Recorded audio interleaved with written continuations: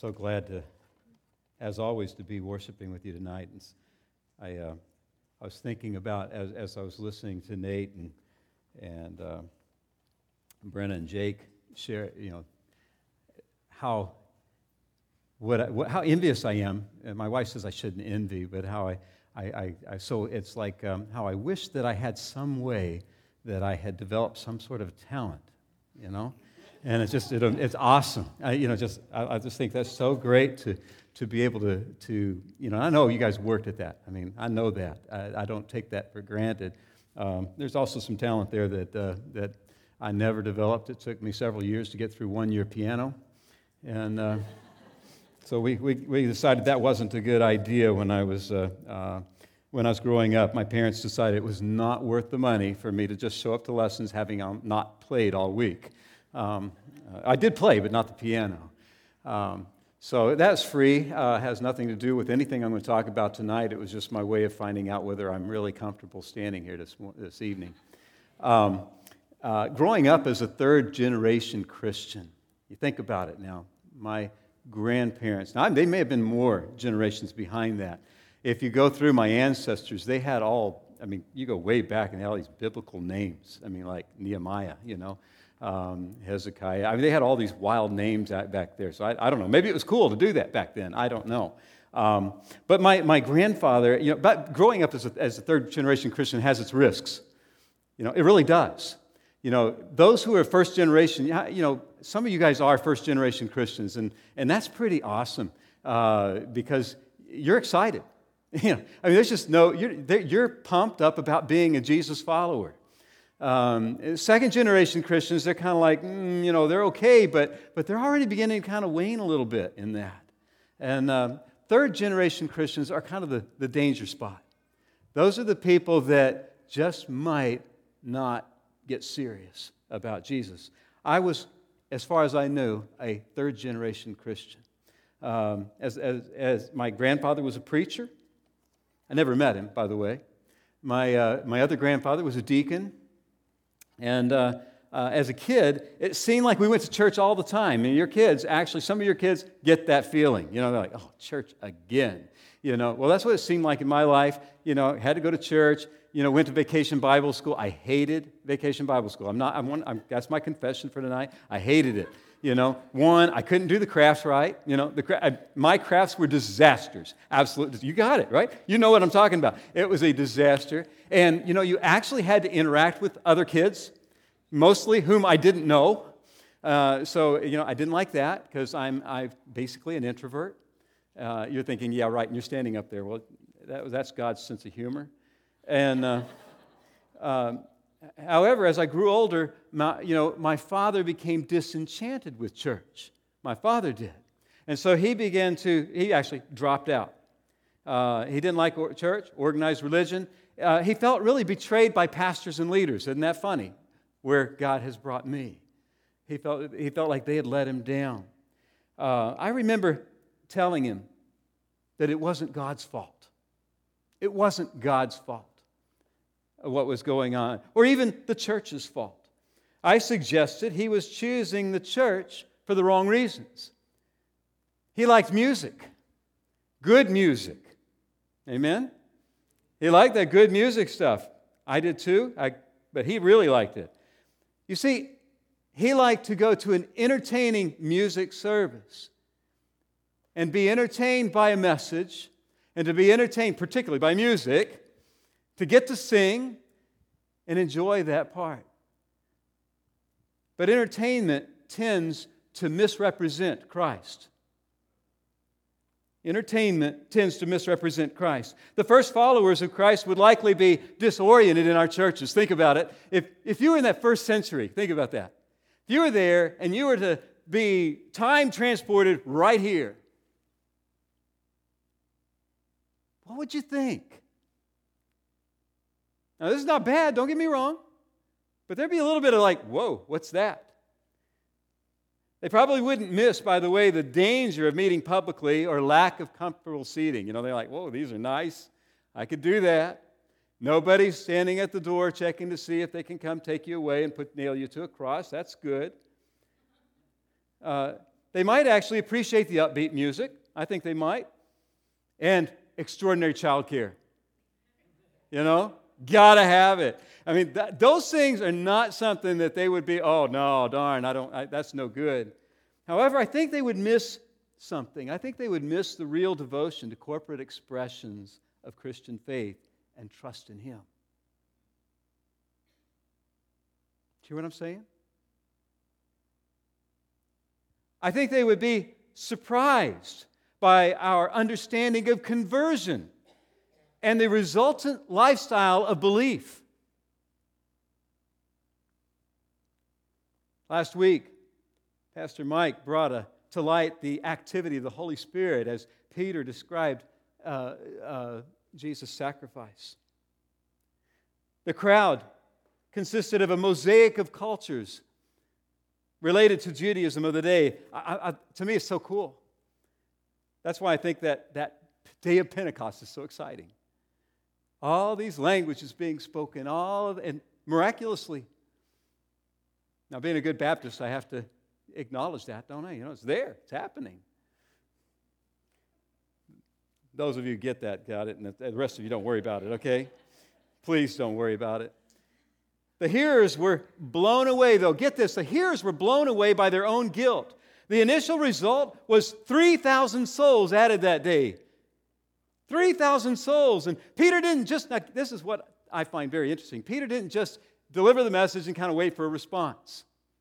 Verse 40, we're going to back up in chapter 2, and I just may as well go to chapter 2 as long as you're there. As long as I'm there, you're going to get there. Acts chapter 2, but you back up to verse 40, and Mike, you just have to forgive me because I got to hit it. You know, I got to get back there so that we're setting the stage for what takes place. Peter didn't just deliver a message and wait for a response. According to verse 40 in Acts 2, he kept on exhorting them. Right? I knew I was going to need my glasses before too long. He kept on exhorting them, he says, what? Be saved from this perverse generation. I want to say that all the time now.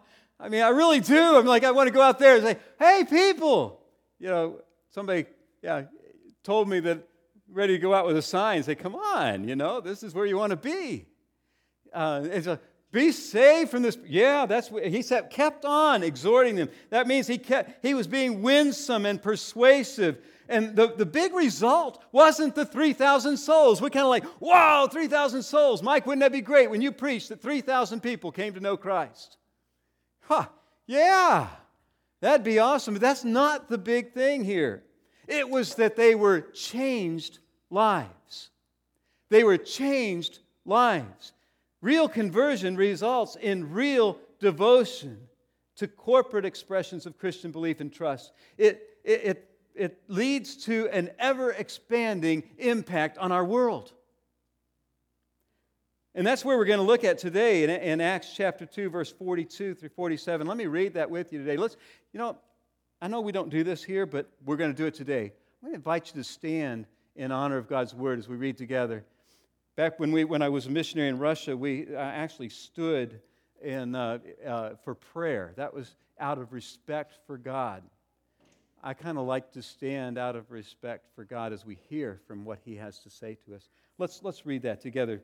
Beginning with verse 42, he says, they were continually devoting themselves to the apostles' teaching and to fellowship, to the breaking of bread and to prayer. Everyone kept feeling a sense of awe, and many wonders and signs were taking place through the apostles. And all those who had believed were together and had all things in common, and they began selling their property and possessions and were sharing them with all, as anyone might have need. Day by day, continuing with one mind in the temple and breaking bread from house to house, they were taking their meals together with gladness and sincerity of heart, praising God and having favor with all the people. And the Lord was adding to their number day by day those who were being saved. Father, we come before you. Lord, this is your word, and we really want to listen to you. Lord, give us wisdom to hear, ears to hear, a heart to hear what you have to say to us today, your church, here in Liverpool Clay, Baldwinsville area, right here in 2013. We pray this in Jesus' name. Amen. You may be seated. I think the first thing I want you to do is I want you to express your faith. I want you to express your faith through devotion to a corporate life. Now, you might say, oh, well, that's natural for you. You're a church guy. You're a preacher guy. But I want you to see what a corporate life is like. You see, Jesus' final commands. Look at verse 30, back to verse 42. You'll see that, I'm sorry, backing up too quick. I'm really going to way back up. Jesus' final commands were to what? Make disciples. Make disciples, right?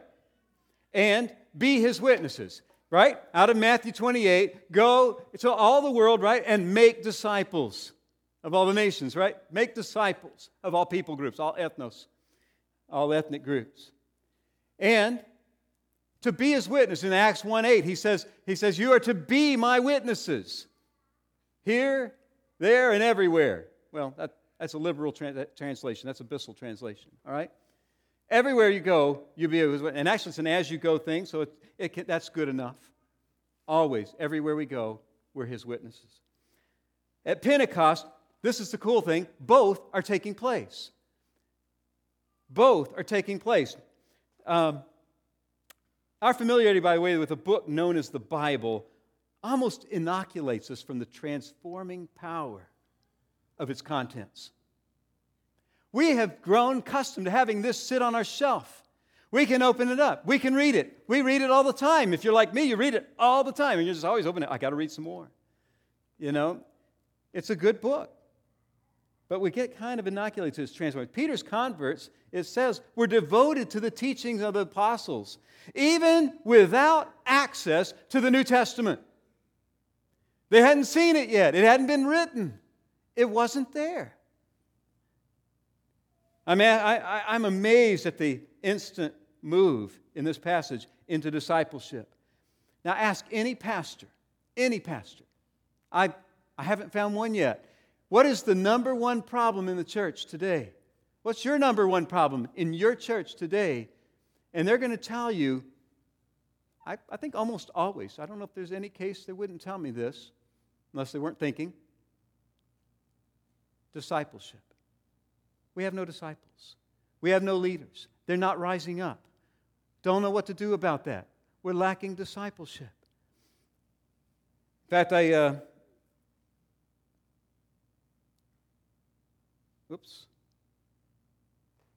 almost every report I hear from church planters, and I do get a lot of reports from church planters, and almost every one as it lands on my desktop, it says, we need help. We need help with leaders. We need help with how to make disciples. We're trying this, we're trying that, but can you give us some help in making disciples? How strange that would seem to the first century church.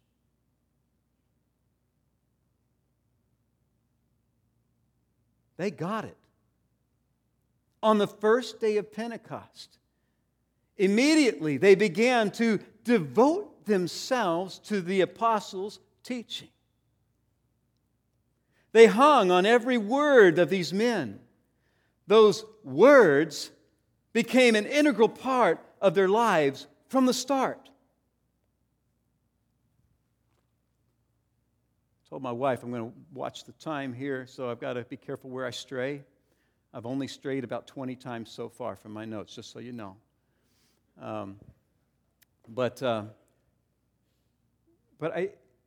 I'm always amazed when somebody says they have committed their life to Christ, they've decided to be his follower, become a Christian, and they never open the book. The very first thing the earlier disciples did, now they didn't have a book, but they submitted themselves to the apostles' teaching. We want to know everything we can know about this God. We want to have everything we can know about this Jesus. We need to know Him.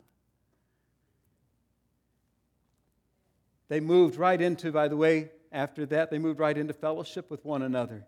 And for you Greek buffs, this word is koinonia. Some of you guys just like Greek words. I don't. They're foreign to me. But because the church a lot of times uses that when I toss it out there. But here's the interesting thing about this word, fellowship or koinonia.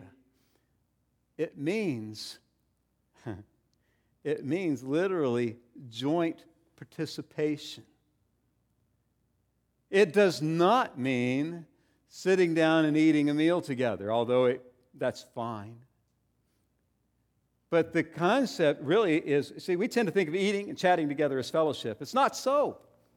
It is joining together in a common mission. Joining together in a common mission. When Elise and I got married, you didn't know I was going to say this today. When we got married, I told her I didn't want us to spend our lives gazing into each other's eyes. Right? That's right. When I proposed to her, I had lots of loving words for her, and I was gazing into her eyes at the time I proposed to her. I said, but this isn't what I want our lives to be. I want our lives to be looking in the same direction, pursuing the same goals in life. And by the way, I wasn't a pastor then, I was a computer programmer. So don't think that I was some weird guy like a preacher type or something. But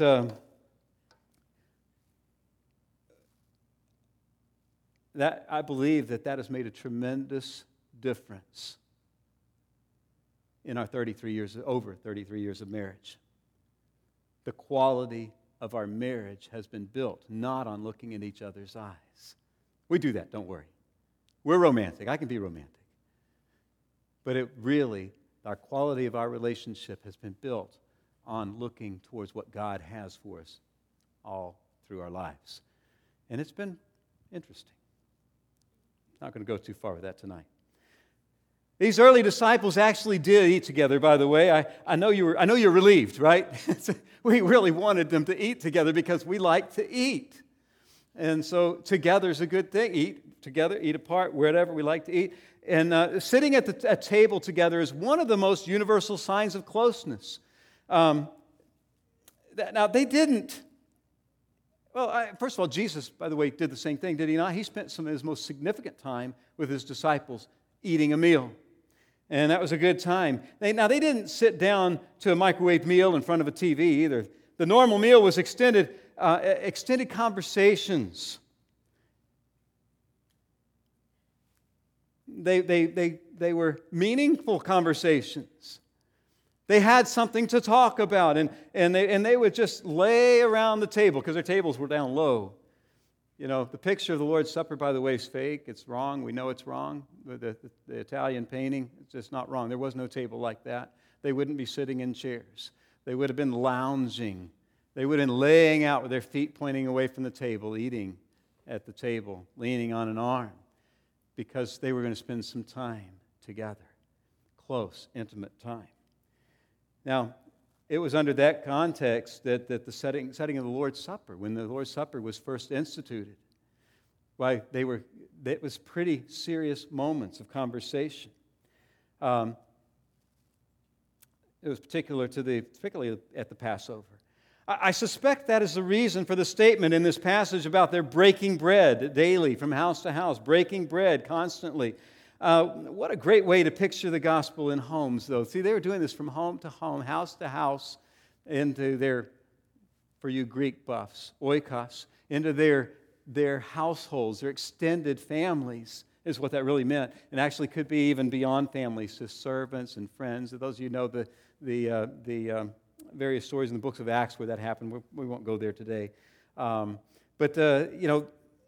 They were going daily, and they were spending daily time. So it had to be when they were in their family circles, breaking the bread together, and they just talk about it. This is what Jesus did. His body was broken for you and I. It wasn't at that point fully into a formality of a weekly getting together and doing something really worshipful. It was a time to remind them of what Jesus had done. That one, by the way, is free. I just wanted to let you know that. Studies have shown, by the way, that families that sit together for meals, sit the meals together, however you say that, that they tend to have stronger home lives. Their children tend to stick with their faith or their belief system throughout their lives. More often, never, it's not a guarantee, but spending time at the mealtime is significant to making for a good home life. Now, if you're like many of my friends and people who have these wild work schedules, you're going to have to work at doing that. But this is the kind of event that was taking place there. I highly recommend it, by the way. By the way, they also perform better. Children in those homes perform better in school. They make better grades. They're less likely to get into real trouble. Anyway, I thought you should know. The early disciples immediately, it says, devoted themselves to prayer. So they were devoting themselves to apostles' teaching. They were devoting themselves to fellowship, getting together, koinonia, and they were devoting themselves to prayer. By the way, these are only my first point, so just don't even get anxious there. I don't think that 3 and I'm done. They did need, this is interesting to me, they knew they needed to communicate with God. They didn't need a course in prayer.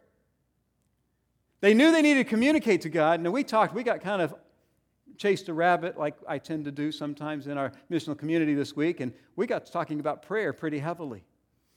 Wasn't it all my plan? But that's where we went and talked about, does it change things? And it was a good conversation. And we decided that I'm right, it does change things. And I'm the preacher today, I can say what I want. But these guys they didn't need that course because prayer had been going on for 50 days. 50 days in the upper room, they'd been getting together for prayer. Could we do that? Just 50 days of prayer, every day. We're going to pray together, seeking what God has in mind. And they had no idea yet. Holy Spirit hadn't yet come. Keep that in mind. The best teaching, by the way, regarding prayer is to be in the presence of someone who prays. Have you ever been in the presence of somebody who really meets with God? Occasionally in my life, I've been with people who really meet with God. Then I know about prayer. It's a great thing. By the way, if you're somebody who really meets with God, pray with somebody else. Get together with somebody else. Pray with them. Nothing better than your example to help them see how they can actually meet with God. Although the process of discipleship is not instant, Pentecost shows us that becoming a disciple is instant.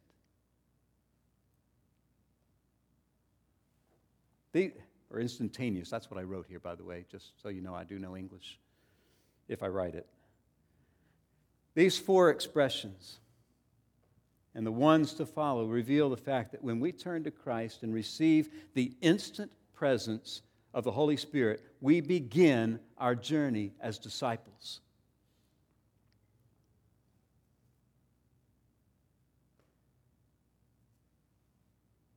The presence of the Holy Spirit almost instantaneously bore fruit. The fruit of the Spirit and the fruit of new disciples. And I find that kind of amazing. They knew nothing the day before. All of a sudden, you've got super changed lives. And the rest of chapter 2 describes a rapidly growing church and its impact on the world around it. Now, my next 2 points are really brief. That's why I can get away with this today. The second point I want to make is express your faith through communal oneness. Now, that's really a fancy way of saying get together and do something that is united in purpose. There's a continuance built into these verses. In the same way that it says they continued in their devotion to the teachings of the apostles, it says they continued to meet together daily. So it's the same phrase, same word actually, and they continued to meet together daily to the point where they shared everything. In other words, their lives were so radically changed that personal property lost its importance. Personal property lost its importance. It didn't matter to them. We are so caught up in our world of possessions that it means so much to us. It means so much. Why does it mean so much to us? This is free, by the way. I got it today. I noticed that if you make more than $50,000 a year, I read today, you're in the top 1% of the world's income. Top 1%. $25,000 a year, you're in the top 10% of the world's income. $25,000 a year. Anyway, that was free. Just wanted you to understand, we're rich. We're rich. You thought you were poor, but you're going to walk away from here knowing you're rich. By the way, if you make over $1,500 a year, you're still more richer than 58% of the world. According to, Acorn. Randy Acorn? Alcorn, that's it. Acorn, Alcorn, whatever his name was. That was free. That's not in my notes, so I don't have to know. Christ, Jesus Christ. You know the guy you say you follow? He gave up his heavenly home. He gave his throne up, right? He gave his throne up. He stepped down into the lowest class community he could find and still be a Jew. Born in a manger, not too nice a place. Lived his life for 33 years. And then was nailed to a cross. Never owned anything. He said the foxes have holes, the birds of the air have nests. The Son of Man has no place to lay his head.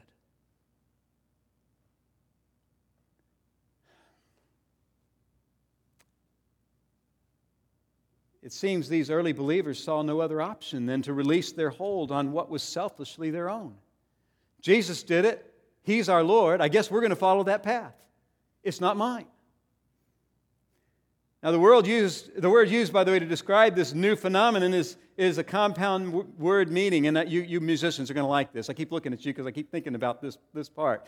It's a word that it means to rush along in unison. To rush along in unison. It's a musical word, and it would be well used of a symphony where everybody's basically playing different notes. It always blows me away that they can do all of those different notes, and it comes out to something absolutely beautiful, right? And so they're rushing along towards something, towards the climax, in unison. Is there diversity? Yeah. Are they doing different things? Yes. But it's all for the one same purpose of the beautiful musical piece. And this is the word used here, of the unity of the people of Christ, the body of Christ, those who are following him. He said the resulting words, they were with one mind or one passion, with one accord. It's a great picture of the church when we think in those terms. We tend to think of the church as a gathering in one place like we are this evening. However, the church of God, the church of Jesus Christ, is the people of God on mission as much as gathered together. Perhaps more. Perhaps more. These early disciples were gathering, by the way, not in one great assembly, but in natural communities like extended families. You see, they didn't actually get together in these massive times, except for occasionally they would go to the temple together. Interesting, that was Jewish worship. But they're getting together regularly was just in these small groups. The joy of sharing of these and sharing of these gatherings led to labeling them, by the way, as love feasts. Isn't that neat? Now, I lived in Russia, so I can talk about this, as long as I don't mess up my screen here. Communal life. Russia is really known for its communism, right? But communal life began in Russia long before communism ever took place. That was their lifestyle. And so it was just a natural move for them to go into that more officially and fully. But one of the interesting things that we had there is that if you had something and I didn't, it was fully my right to take it from you. Not stealing, because we all are equal. And so you should all have the same things. So if you had an extra pot and I didn't, I could take it. If you were a child, and this was one of the things our children had to learn, that if you have a friend over, you need to kind of watch your stuff because you happen to have more than anybody else in this whole country seems to have. We seemed very rich there. I've told you already about the 1%, right? I don't know if we were 1%, but we were pretty close at that point. And so we had to say, you got to watch your stuff or it will disappear. And many of our missionary friends, they shared stories about their kids losing stuff. I don't know if our kids did. My son was always giving our stuff away, so it didn't really matter. Everywhere he went, he was like, oh, take this, take this. He made his friends that way, I think. It works. You can buy them off, you buy them off. I should have tried that.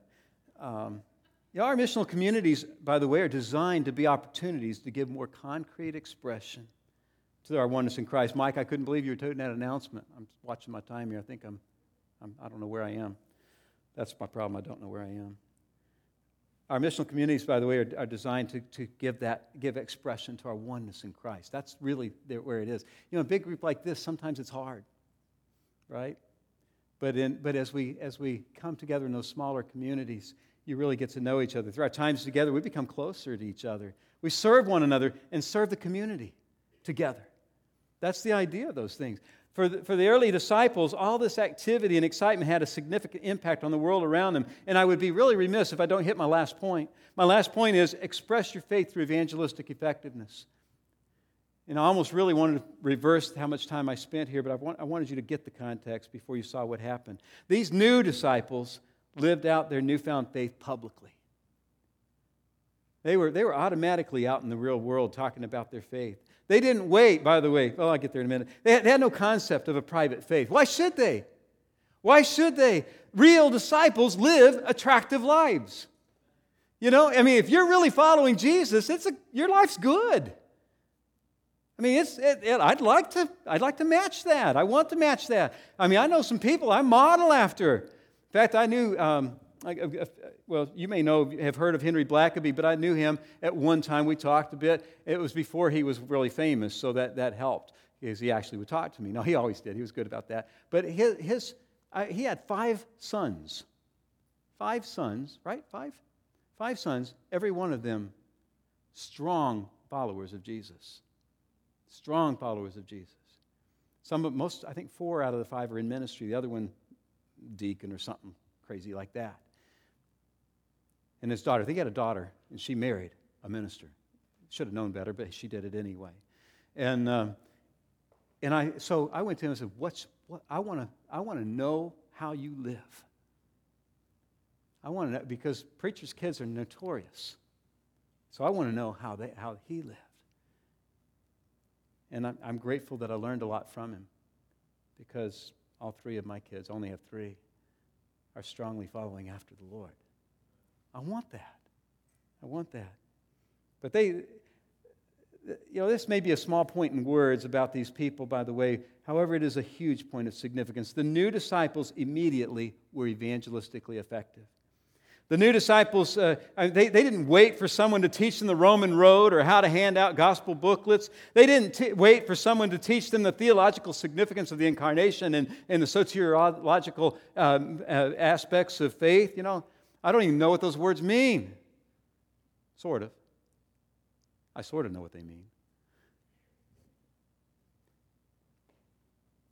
But I do know, and they knew, some basic concepts. I doubt that they understood the Trinity, for instance. Really, probably didn't. Let's be honest. Trinity was kind of like, they hashed that out a couple hundred years later. But all of those are, by the way, important and valuable. But still they have one thing that many well-trained theologians don't have. By the way, you're all a theologian. Don't get me wrong. Every one of you is a theologian. You're either a good one or a bad one. All right? So don't get me wrong. Theology is important. I just don't like all the big words because it's complicated for my pea brain. But they had fully transformed lives. They had fully transformed lives. They came to know God the Father through receiving God the Son and experiencing the life-changing presence of God the Spirit. They demonstrated this change in front of everyone. Their lives and other lives were changed. They didn't need all the complicated words. They just knew Jesus. And they knew the God that sent him, and they knew the Spirit that Jesus sent to them. It happened instantly. Now, that was just the beginning, of course. The conclusion here, by the way, is that Jesus taught certain things about a disciple. And I want to hit you with that, and then we're going to close. Jesus taught a number of things. I want to just, let's see, 1, 2, 3, 4, 5, 6, 7 points here. 7 points and I'm done. Jesus taught that a disciple is willing to deny self and take up his cross daily and follow him. Right? Jesus taught that a disciple puts Christ before self, family, and possessions. Okay? Jesus taught that a disciple is committed to Christ's teachings and is committed to world evangelism.